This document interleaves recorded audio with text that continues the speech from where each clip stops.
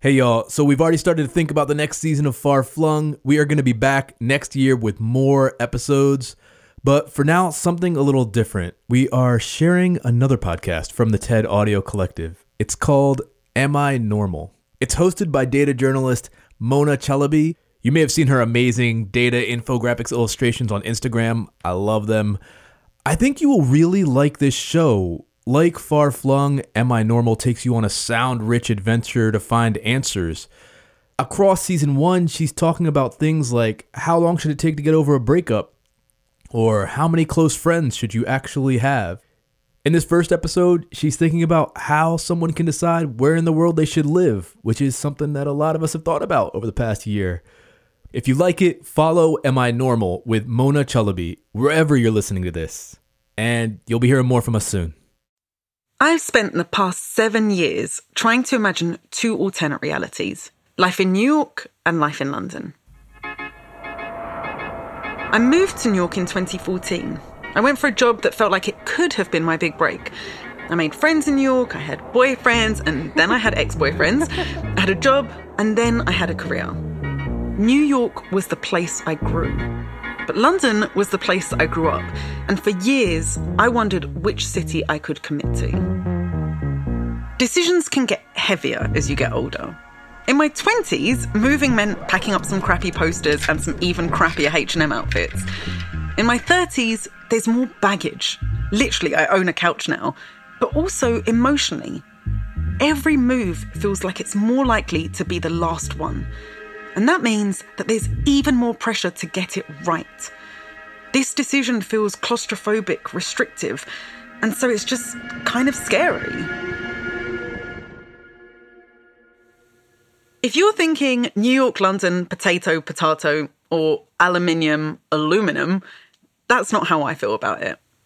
For me, these cities represent 2 totally different ways of life. New York is spontaneous.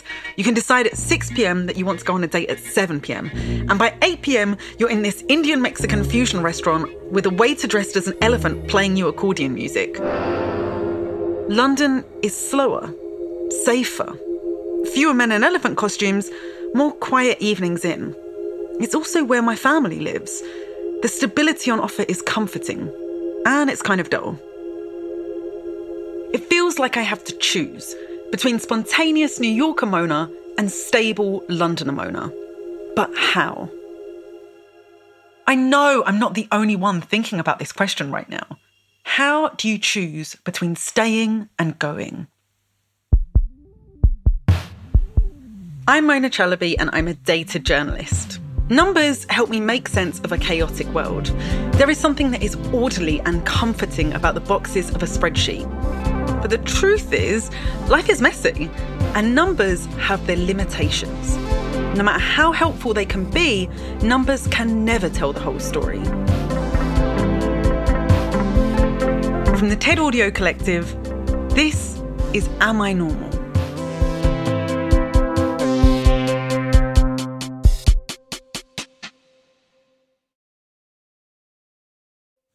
Because I'm me, I made a spreadsheet to help me decide whether to move or stay put. It had 46 columns of criteria for the perfect apartment. And looking at home listings, I started to meticulously add properties in both cities, one by one, while questions swam in my head. But what about my New York friends? Which place has got better food? How will I even get my stuff to London? London's got better healthcare. How am I going to get my couch to London? And how do I even find the right answer? American men versus British men. New York has better public transport. London has cleaner public transport. Will I affect my US immigration status if I head back to London? Which city is better for creating? And then there was a pandemic, and all the questions suddenly got a whole lot more complicated. COVID got a lot of people considering whether they should move. While I was being indecisive, other people in New York were making up their minds. The city changed fast. The richest were the first to leave, driving their black luxury SUVs to second homes upstate or just quickly buying up new homes. In fact, 1 in 20 adults in the US moved because of the COVID-19 outbreak, That's according to a big Pew study that was conducted in November 2020. When you look at households that filed permanent change of address forms with the USPS in 2020, there are a few clear patterns. Life became less urban and more rural. The number of people who left big cities like New York or San Francisco and headed to smaller, quieter spots absolutely skyrocketed compared to the year before. In 2020, roughly 100,000 people left my county, Kings County, New York, but only around 50,000 moved in. And you could feel the gap between those two numbers. There were fewer cars, fewer car alarms, fewer pushchairs, fewer screaming babies, just less life. National data shows that the younger you were, the more likely you were to move. And people of colour were more likely to relocate than white folk. See, after those rich people left because they had other options, there were waves of not-so-rich people who had to leave because unemployment quadrupled and they just couldn't pay their rent. And then there's me, a youngish person of colour living in this county where a ton of people are leaving. And weirdly, seeing that data brought out the contrarian in me. I felt some kind of solidarity with those that were staying. I still had my job. I didn't need to leave, and that alone made me want to stay. That was a single tick in the New York column. But what about the other 45 rows I was considering? Which city is better for green space? Will my London friends be there? Which place has got... Are those so my friends with kids? I'm going to miss seeing them grow up. I don't want to miss seeing my goddaughter in London grow up. Want to maintain current friendships? Stay in New York. Want to be close to family? Go back to London. Money? New York. Self-deprecation and sarcasm? London.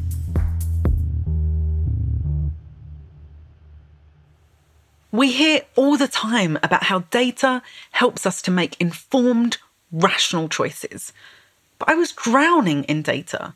A bunch of pluses and minuses that just didn't really add up to a decision. And then something weird happened. I was sitting at the table in my apartment and I heard this thwack. It sounded like something had hit my window, but by the time I looked up, there was nothing to see.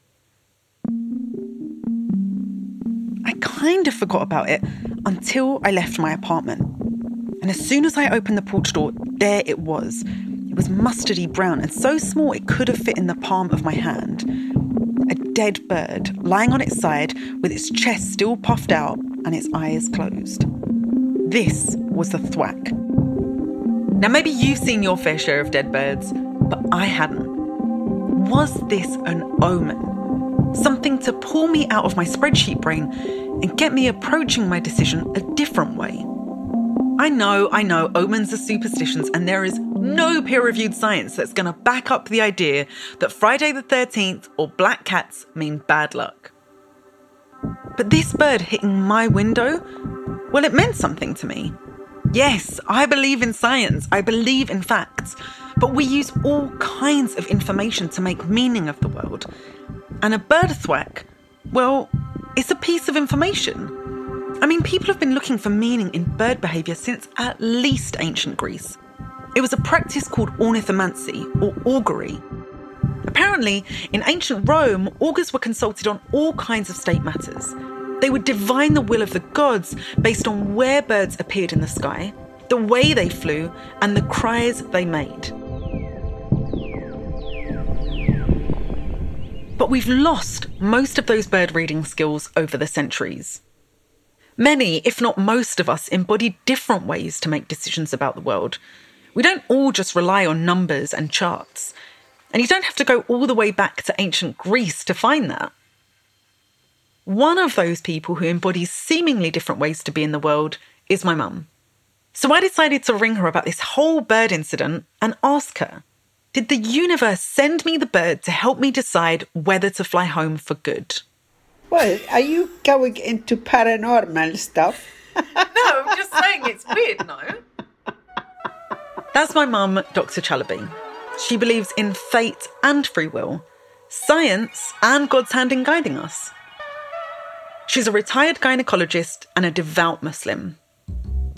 Maktub, yeah, it's written, yes. If everything is maktub, the destiny is made and you cannot deviate from this. It's sealed. Yeah, you have to go through that. But sometimes, like, God has given us the choice. You have the choice as a human. Otherwise, we'll be like angel, the machines, a machine, a robot. So what you're saying then is, like, God has set out this maze, and at every single turn, you've got, like, the choice of whether to turn left or right, but the paths are set, and that's what's maktub. That's what's, like, predestined is the paths, but you have a choice about which path to go down. Yes. You have a choice where to go. But sometimes something directs you this way. Something directs you to the right. Because when you don't know where to go, when you are lost, you don't know but you put your faith in God and you ask for help. He will help you, he will direct you. The argument against... The intuitive part of me was just sure that the bird had to mean something. But if this bird is an omen, what does it mean? Should I stay in New York or should I go to London? I can't turn to an augur, so maybe the numbers can help me.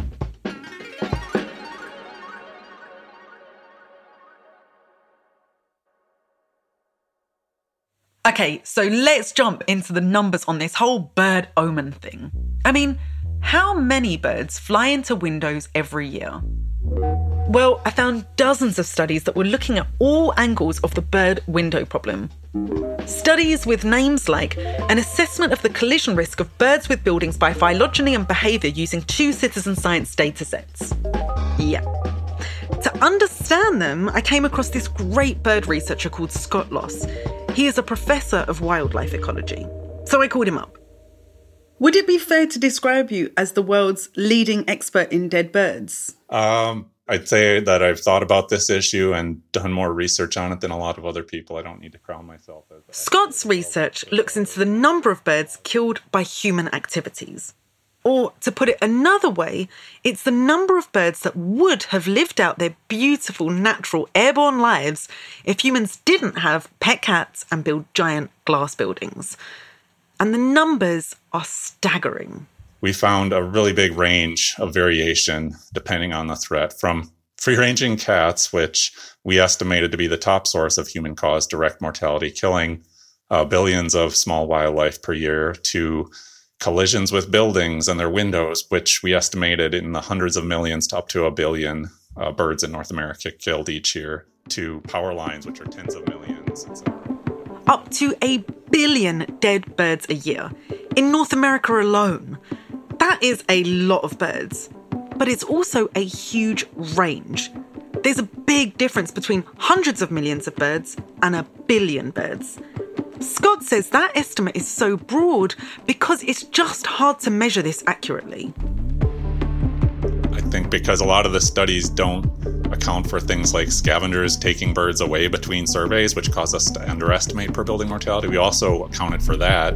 And for each of these different variables, we tried to base it on as much data as we had, but there was always uncertainty on each of those input pieces. Like the number of... There was always uncertainty because there just wasn't enough information. The data can only give us a rough impression of reality. There are a lot of dead birds, but there are also many lost birds.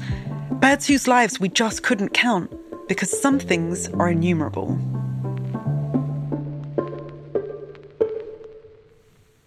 There are a couple of ways of looking at these numbers.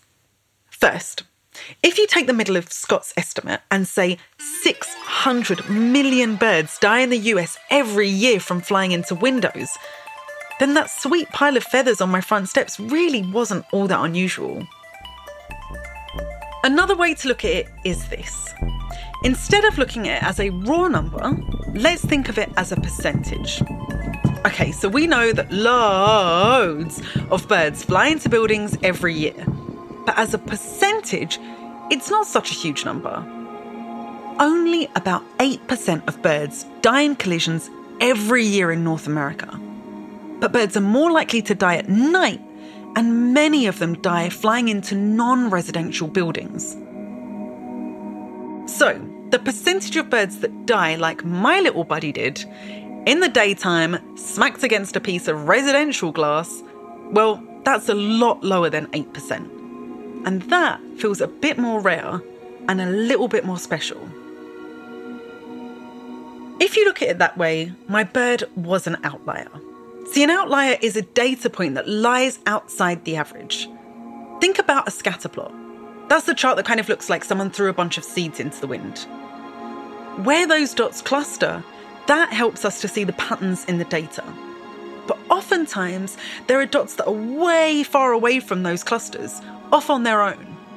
Those are the outliers. My bird ended up on my doorstep, not dying of diabetes, not eaten by a pet cat. Surely this outlier was telling me to stick with my flock, to go back to London, that was the good, safe choice. See what I did there? I just changed the question I asked of the data, and I got a whole other conclusion, one that I liked better. When I asked whether bird collision deaths were special, the answer was absolutely not. But when I asked if it was likely that an individual bird would die by colliding with a building, it turns out that it's kind of unlikely, that my bird was special. I turned the data around until it told me what I wanted to hear. Maybe this detective side of me wasn't going to find a definitive answer in the data. Maybe I had to turn to my intuitive side. Perhaps that's what those ancient augurs did too. While I was still obsessing over what to do, something happened that made everything much clearer. A week after the little bird hit my window, my mum had a heart attack. And suddenly, a 6-hour flight plus 2 long car journeys plus a 2-hour early check-in felt like a much bigger deal. Turns out that she needed to have a crucial heart surgery. And when the doctor opened her up to operate on her, he found a ton of scar tissue on her heart. After the operation, when my mum came to, he told her that scar tissue can be caused by emotional pain. When I first heard about the scars on my mum's heart, it sounded unbelievable to me that they could be caused by emotions. But the longer I sat with it, the more it started to make sense. Because our feelings don't live in some separate, less legitimate universe from our bodies. Feelings are a type of information, a type of data, especially when they can make a heart run fast, legs feel tired, and a brain feel foggy. Feelings and omens, science and data, they are all just frameworks for thinking about our world. And I don't think that one is inherently worth more than the other. In fact, I think they're inextricable. When we're faced with tough decisions, we often lean on one way of knowing. We might turn to a spreadsheet, a friend, a Quran, but society doesn't respect those things equally. See, data has a reputation as being something that you just can't argue with. People actually say all the time, the numbers speak for themselves. But it's not true. Like a dead bird on your doorstep, data is open to interpretation. And our interpretation is often guided by our gut feelings. They are connected. Take the weather, for example. I bet you have a weather app that you check pretty often. Let's say you look at it one morning and it says there's a 50% chance of rain. Well, you might decide to take an umbrella, while your neighbour might reach the opposite conclusion. See, it's not just about the number. It also matters how much you care about getting rained on. Are you wearing new shoes? Are you prone to leaving your umbrella in places? Are you feeling optimistic? Are you feeling unlucky? Those other experiences will affect how you see that 50% chance. Data is not free of bias. It can be twisted and turned and made to mean a whole lot of different things. Listen, I'm a data journalist. I believe in the power of numbers. I just also believe that there are other lenses we can use to see the world, like intuition. My little bird reminds me of all of the ways to interpret the world. That even when I'm confused about a decision as big as where to build my life, I can still find solace in all kinds of places. In my gut, in spreadsheets, and in speaking to other lost souls.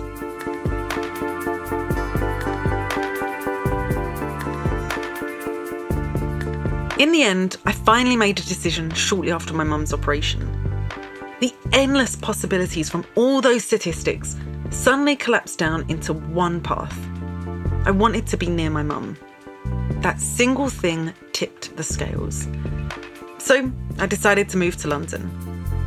Now I'm with my mum, who's doing well after her surgery. Hello. I'm in a larger space than I could have ever had in New York. Hello. And I'm happy-ish. I gave up on the idea of a definitive right answer here, because no matter how much information I would look at, I just wasn't going to land at certainty. So rather than sticking with indecision, I made a choice, albeit one with uncertain outcomes. I chose to accept not knowing, and I'm okay with that.